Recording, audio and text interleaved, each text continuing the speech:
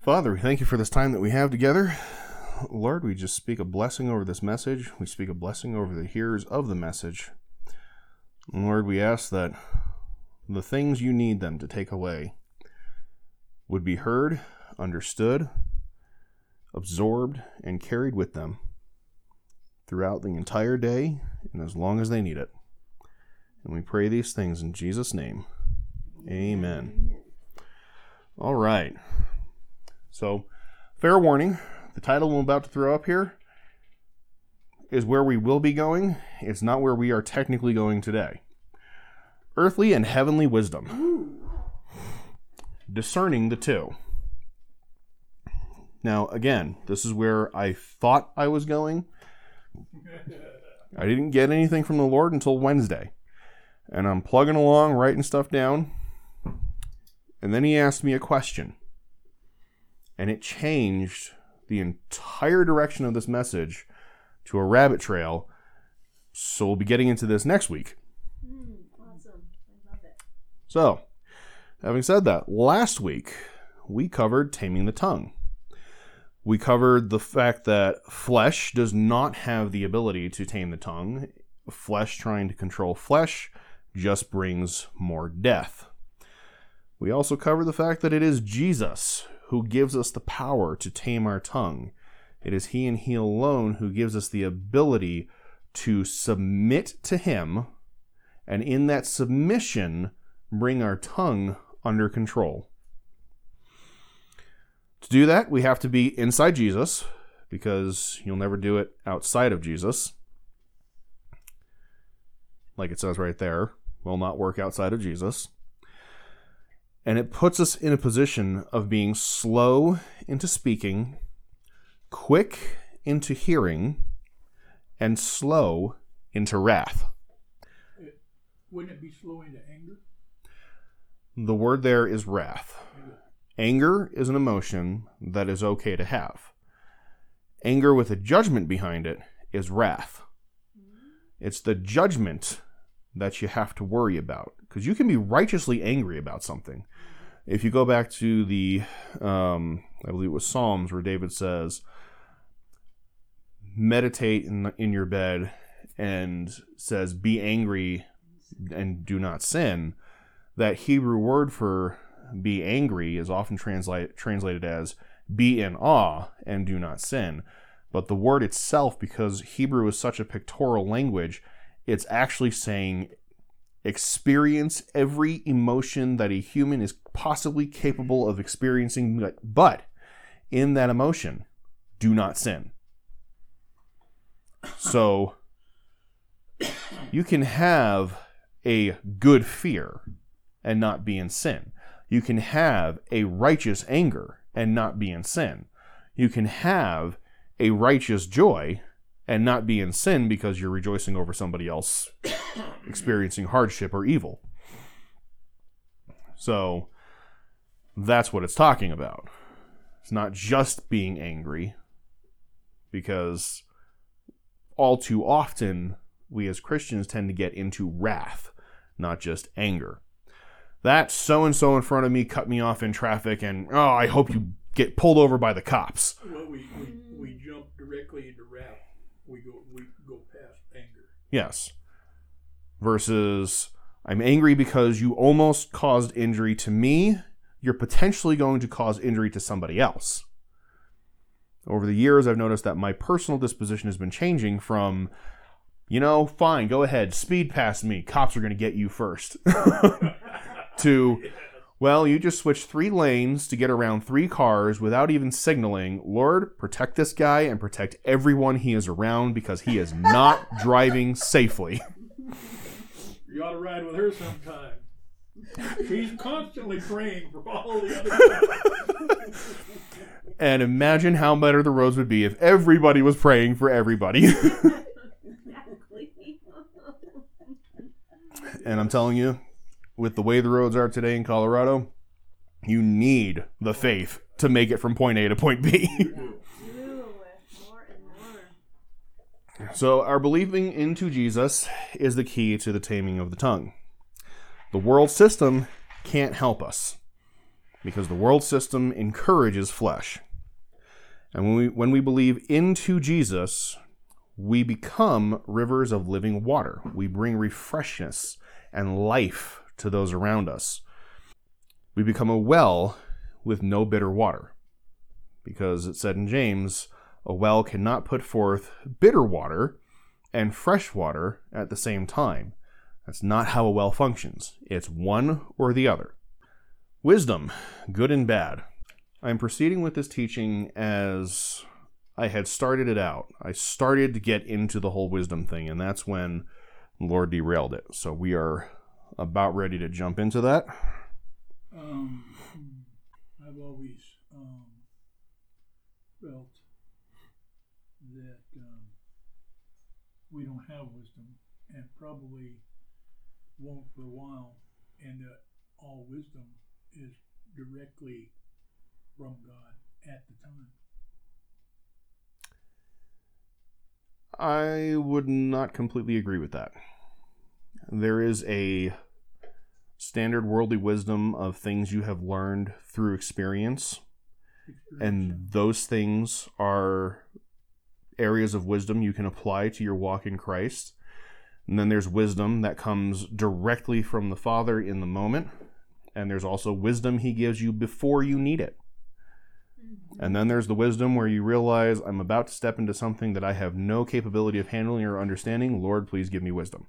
Are you allowed to tell us the question you were asked that caused the change of direction? Yep. Okay. We'll get there. Awesome. I'm not going to just leave you guys hanging. Come on. Okay. Wisdom, good and bad. In James 3, verse 13, who is wise and understanding among you? Let him show by good conduct that his works are done in the meekness of wisdom. Now, the first word we're going to be looking at there is the word understanding. It is the Greek word epistemon, or over-knowledge, knowledge from above. Epi always means over or superimposed on. Stemon is understanding. The next word is conduct. Okay? Greek word anastrophe.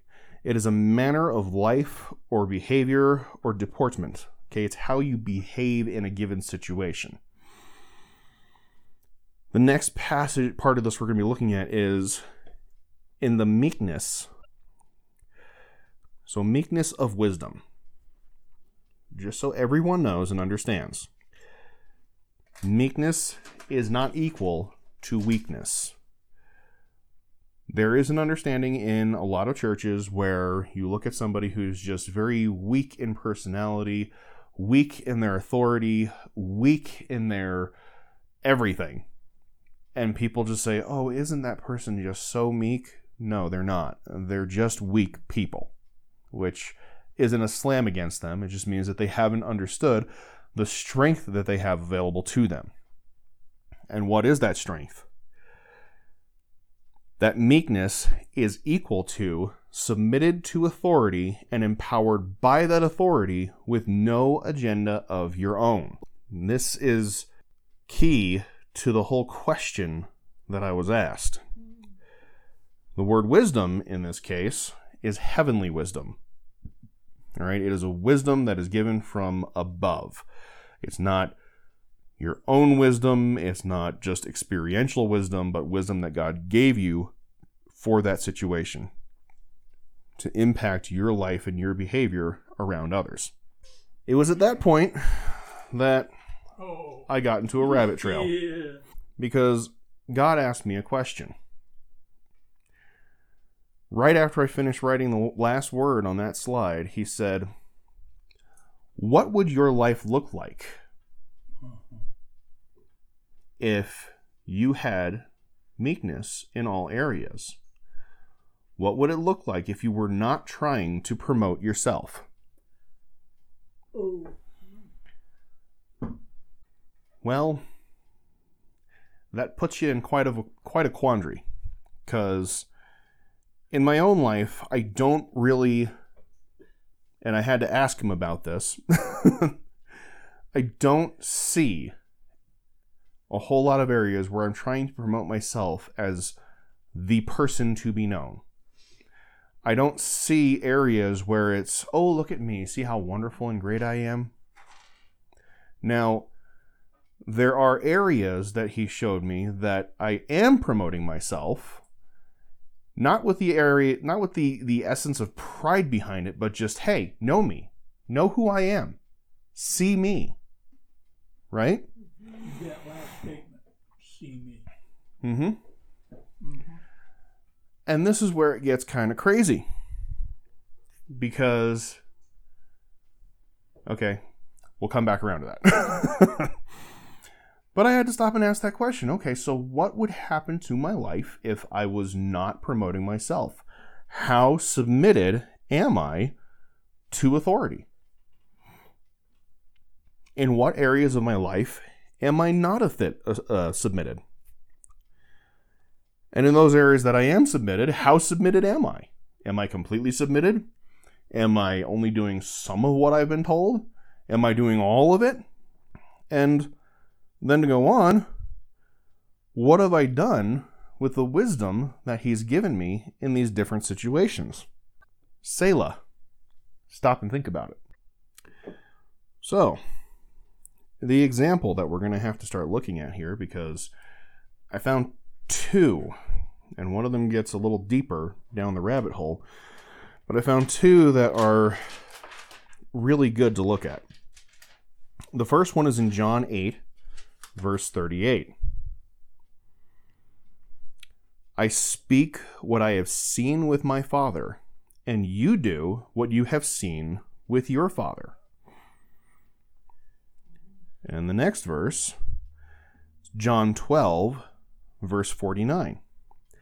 For I have not spoken on my own authority, but the Father who sent me gave me a command that I should say, or what I should say, and what I should speak. So, John 8, verse 38. I speak what I have seen with my Father, and you do what you have seen with your father. Notice the difference in the case there. Let me get my laser pointer up here. There's actually two different things there. Yep, you got this Father with a capital F, and you got this Father with a lowercase f. Mm-hmm. He's talking to the people of Israel. He is referencing his Father in heaven, and because they're not following his Father in heaven, he's saying your Father, meaning your earthly father.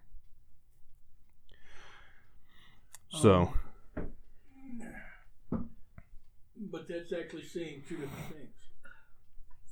One, I speak what I've seen with my father, stop. Mm-hmm. And you do what you have seen with your father. Right. You copy your father. Yep. In your actions. Whereas he is actively speaking what he has seen his father doing. And that is kind of interesting because the scripture doesn't actually clarify at what point he has seen this happening. Okay? And we're going to jump into that because first word there, speak, is logos, general word. This is not specific spoken, but the general word that he would speak to people is what he has seen with his father. Now, I highlighted both of those words because they're both the same exact word in Hebrew, or Greek, I'm sorry. Horeo, to see with your eyes. This is why this is fascinating to me, because we're not given a context of time. Okay, we don't know if this is something Jesus has seen with the Father before he came as man, or if it was something he saw with the Father while he was here, having relationship with the Father while the Father was in heaven. Interestingly enough, every single one of us has access to hear from the Father to know what to speak at all times. It just goes right back into that slow into speaking, quick into hearing, and slow into wrath. And I always do that out of order because it's technically quick to hear, slow to speak, slow to wrath, right? But you have most of the time you have to actively stop and say, don't speak, then listen, and then respond after you've heard. That is really something else, because if you're taking this straight out, if you're actually doing what he's calling you to do, be slow to speak, and you speak what the Father says, you're literally waiting for God to tell you what to say, because God creates with his words. Yep. You're waiting for God to give answer back to deal with the problem. Life and death are in the power of the tongue, and those who love it will eat its fruits. That is wild. Proverbs. Blessing and cursing. That is wild. Well, No. to recap it, what Truman was saying was that God creates with his words.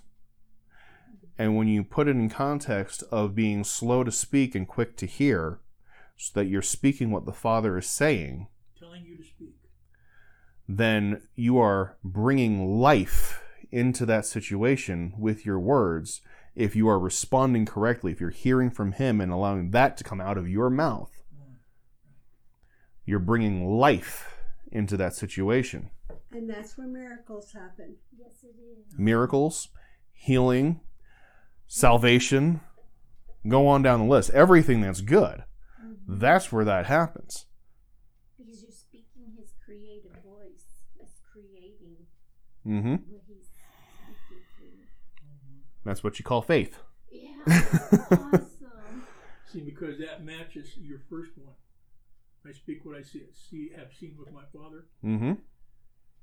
Is that the one where he's literally talking about what he's doing? Yes. Okay. One of the ones. Yes. Okay, so now the older I get, the more I find that I kind of fall into that latter category of you do what you have seen your fathers. So I find myself quoting my parents more often. I find that I have very similar mannerisms to my dad. Very similar. I remember one, I think it was either Thanksgiving or Christmas. We were over at their house, and my dad was sitting on a chair opposite side of the room from me, and I'm watching what he's doing, and I'm watching how he's speaking, and I realized I am my father's son. Not a bad thing, okay? Because I've also inherited his sense of humor. His corny witticisms, I've almost got that down to a science, verbatim how he does it. My mode of speech, how I talk, the way I form words and communicate to people. It's sort of a blend between my mom and my dad. So it's not all bad stuff. Now, mind you, we do tend to take up some bad habits from our parents, right? Everybody does. My parents did. Their parents did. Everyone in this room has. But there was a lot of good training in there. Okay, good stuff that you need for survival in life. You need to be able to function. And apart from it, I wouldn't have had the understanding of relationship with God in order to get saved when I was 18 instead of committing suicide when I was 18.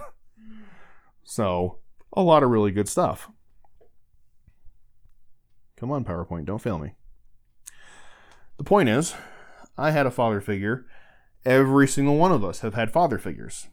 The people Jesus was talking to in John 8, he was talking about their fathers and the role that their fathers played in their life, the model that they exemplified. Jesus, however, modeled his heavenly Father.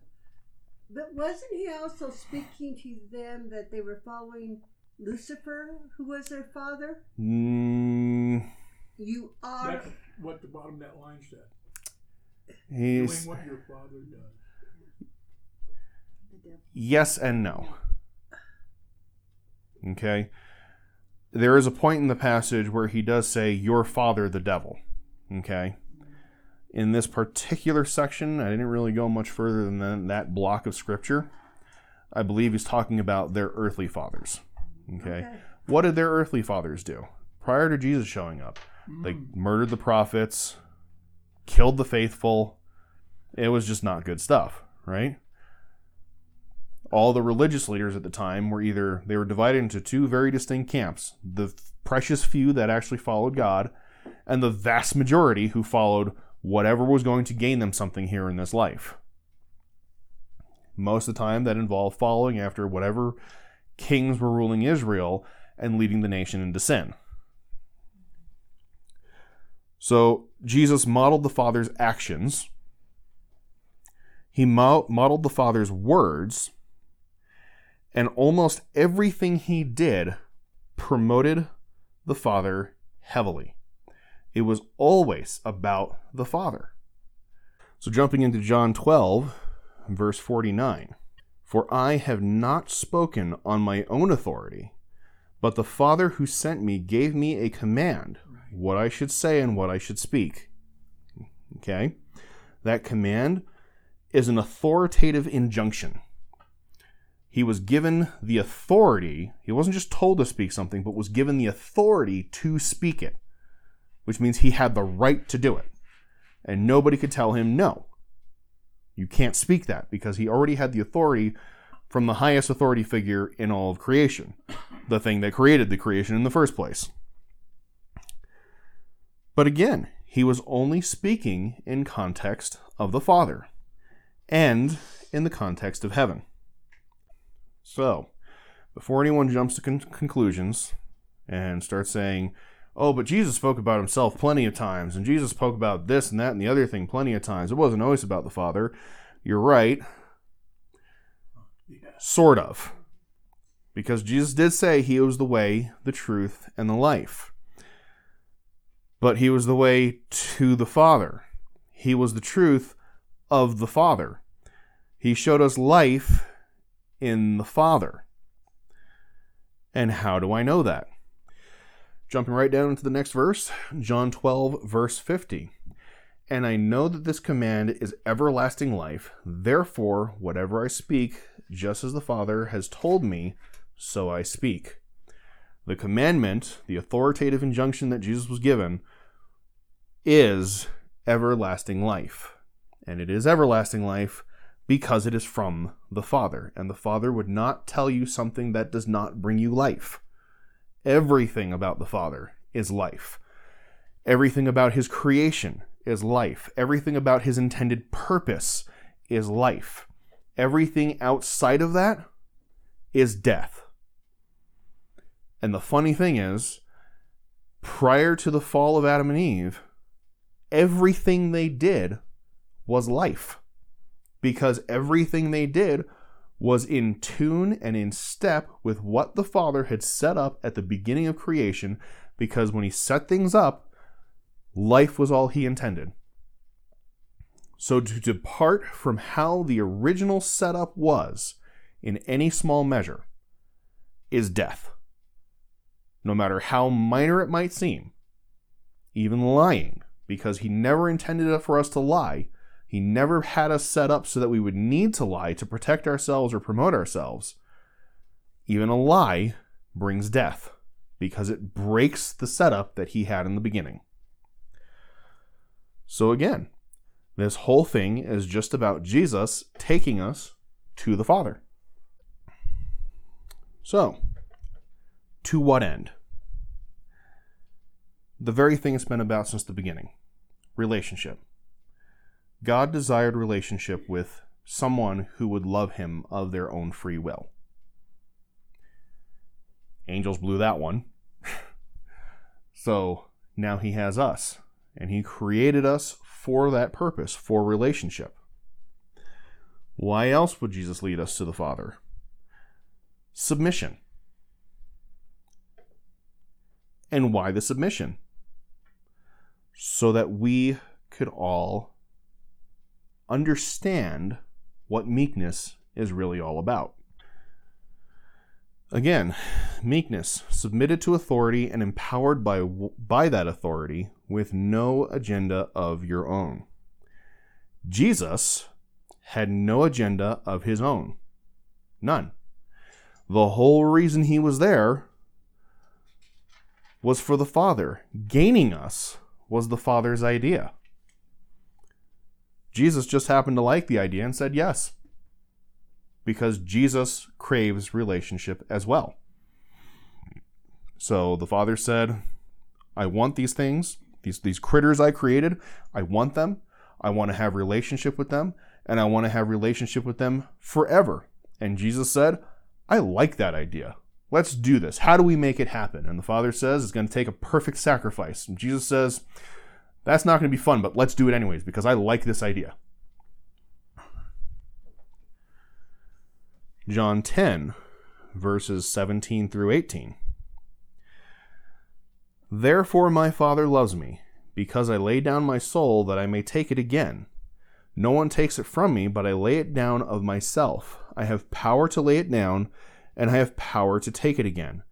This command, or authoritative injunction, I have received from my Father.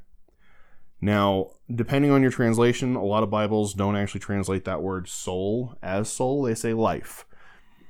Incorrect translation, the Greek word is psyche, which means your mind, your will, and emotions.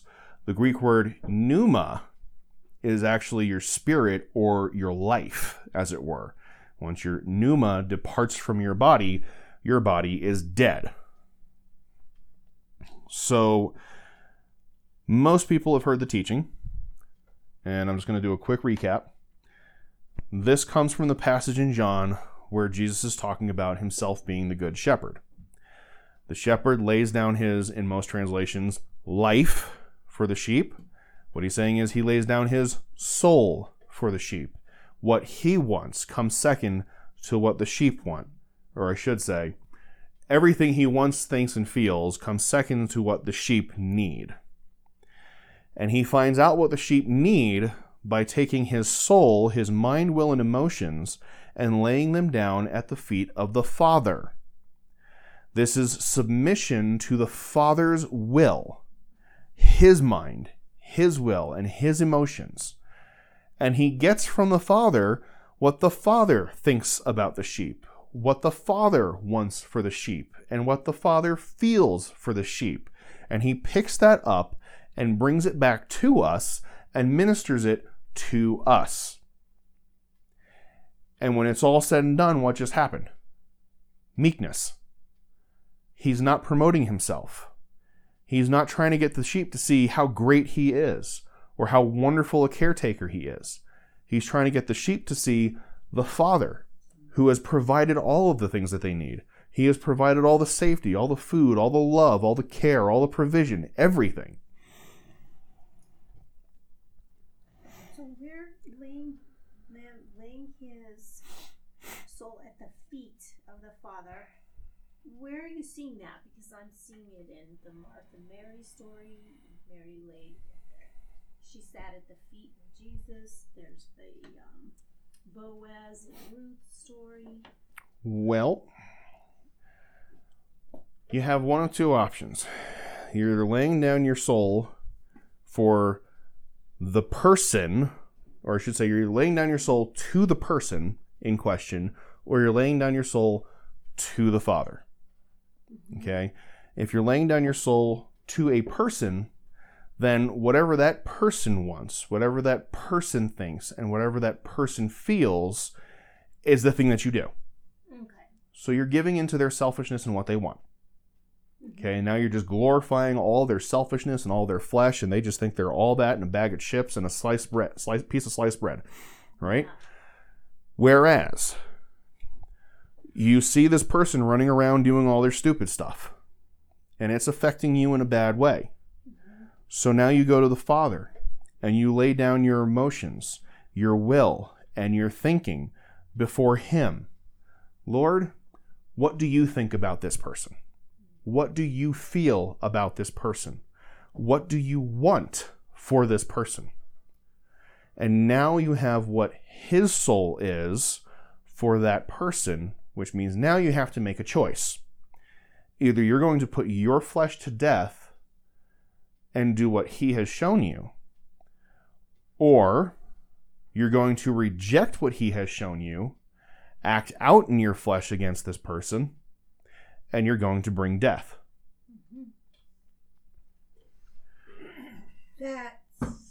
what was important about the Garden of Gethsemane. Yes. Because in that garden, is when Jesus cried out, Father, if this cup can pass from me, let it be. But if not, your will be done. Had he not done that in the garden, we'd all be in hot water.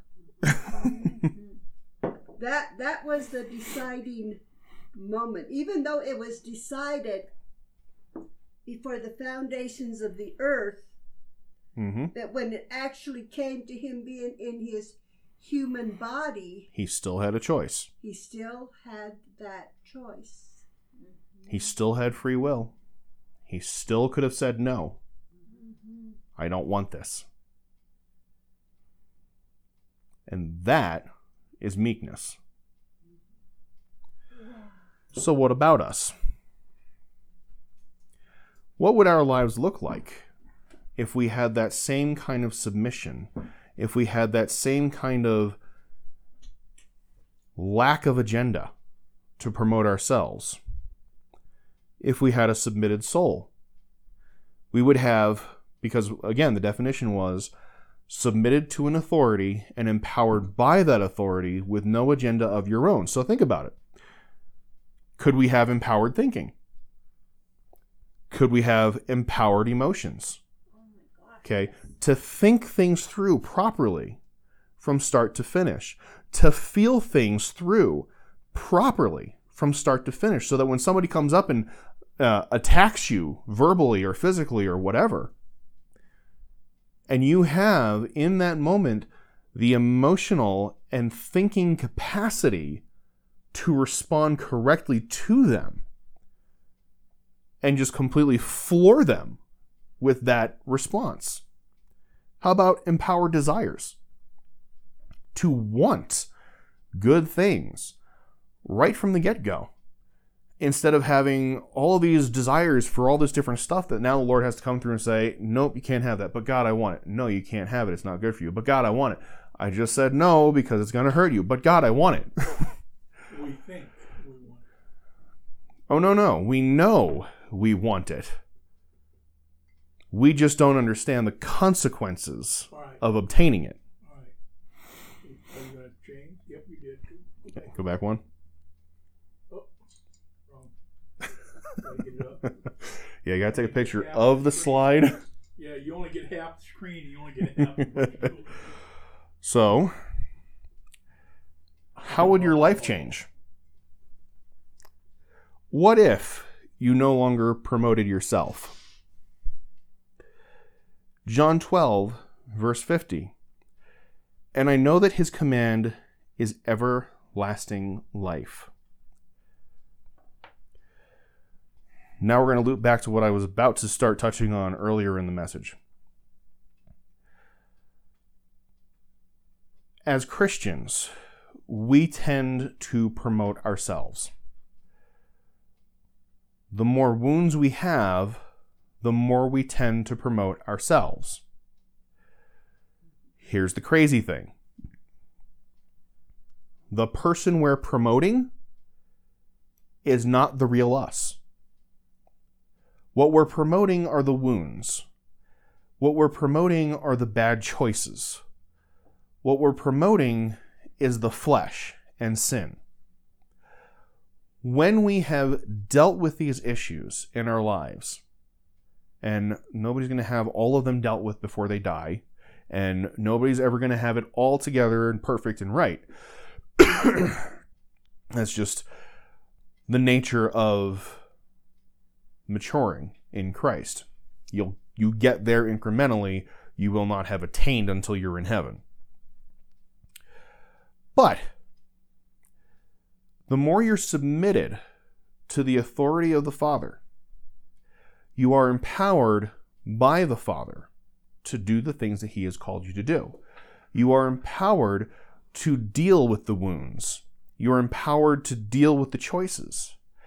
And as long as you are doing that, you begin to promote the Father more and more. You're not promoting yourself, and here's where it gets really crazy.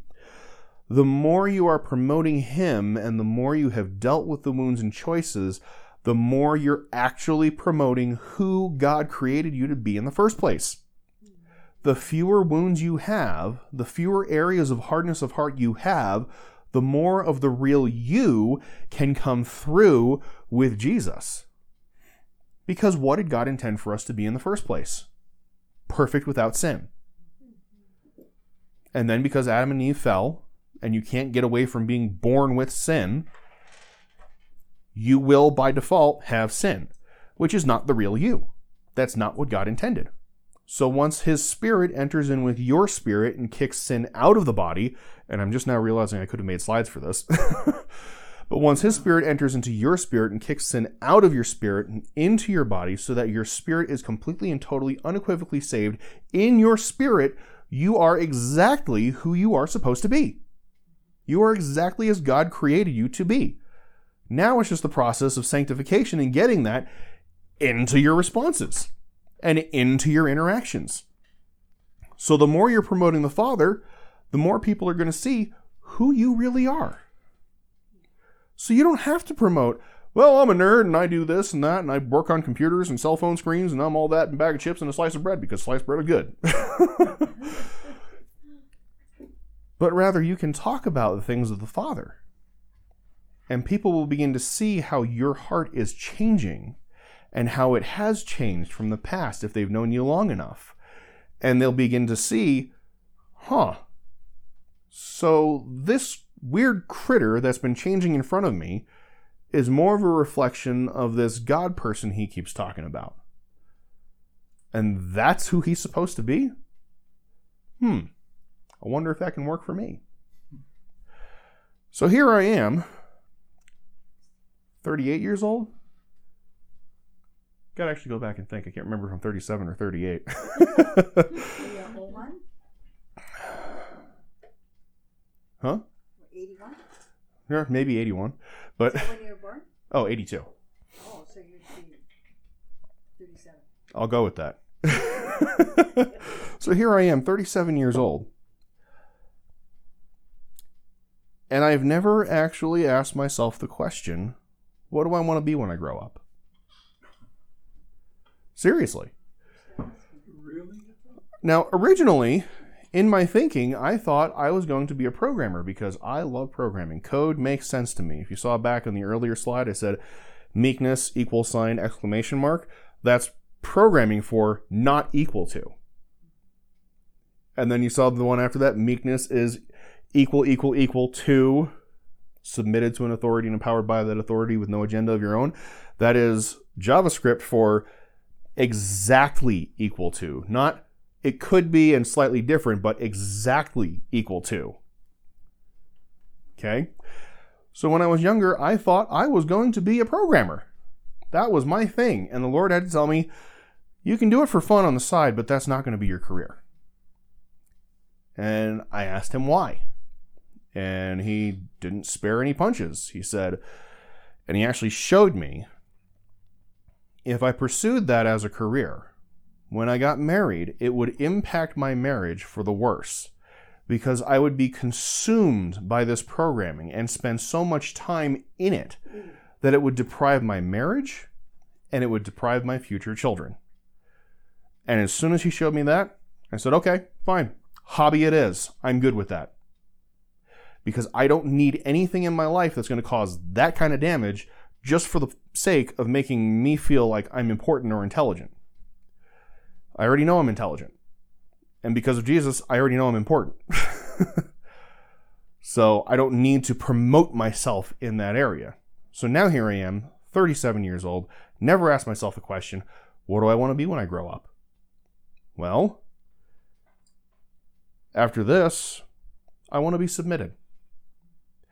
And I want to find out who I'm supposed to be as I'm submitted and not promoting myself. Because I got a funny feeling that while I'm sitting here promoting Jesus and a walk with him, in that, I will find out what I'm supposed to be when I grow up. So there we have it. That's amazing. I was supposed to teach on discerning heavenly and earthly wisdom, and I wound up teaching on meekness because I keep picking this up because I'm going to take a drink and then I don't. What's the definition of an epistle? That was a really good question. Say that again. I think it's a short letter. The definition of an epistle, because I heard that expression. You would be a living epistle. Well, maybe just that. It's a letter to someone, a group of people, an individual. A letter, an explanation, or encouragement. A letter and explanation and encouragement. So like a living message of the Father wherever you go. Mm-hmm. That would be who you are. Exactly. Yeah. And that's what we're all supposed to be. Because Jesus said, so who do you say that I am? Mm-hmm. And every single one of them, well, I shouldn't say that. Peter said, you are the Messiah, the Son of God. He's the Savior and we're not, but we are modeling. If we're modeling Jesus, if we've seen Jesus and heard Jesus, we've seen the Father. So it all gets back to the Father. Always. It always comes back to the Father. And the more it comes back to the Father, the more the real you will be known. And I can't stress that enough because we spend so much of our time running around promoting ourselves and trying to get people just to know us and to know who we are. And It just keeps wounding us. It does. Because we're not supposed to be that. Right. And the more we get out of our own way and promote the Father and submit to Him and whatever His direction is, not with the agenda of making sure that people know us or know what we can do or know what we are important in, but rather with the agenda of just making Him known, the more people are going to see who we actually are in our spirit. So, and we know people who always walk around and say, nobody knows me. Nobody understands me. Or I don't know who I am. I say that all the time. Yeah. Look at the Father. And then I know. Wow. And that is all I've got. So, Lord, we thank you for this message. Father, we thank you that you have given us your word. Lord, we thank you that ultimately, to know you and to make you known is where we will be known the most and known the best. And we give you the praise for all this in Jesus' name. Amen.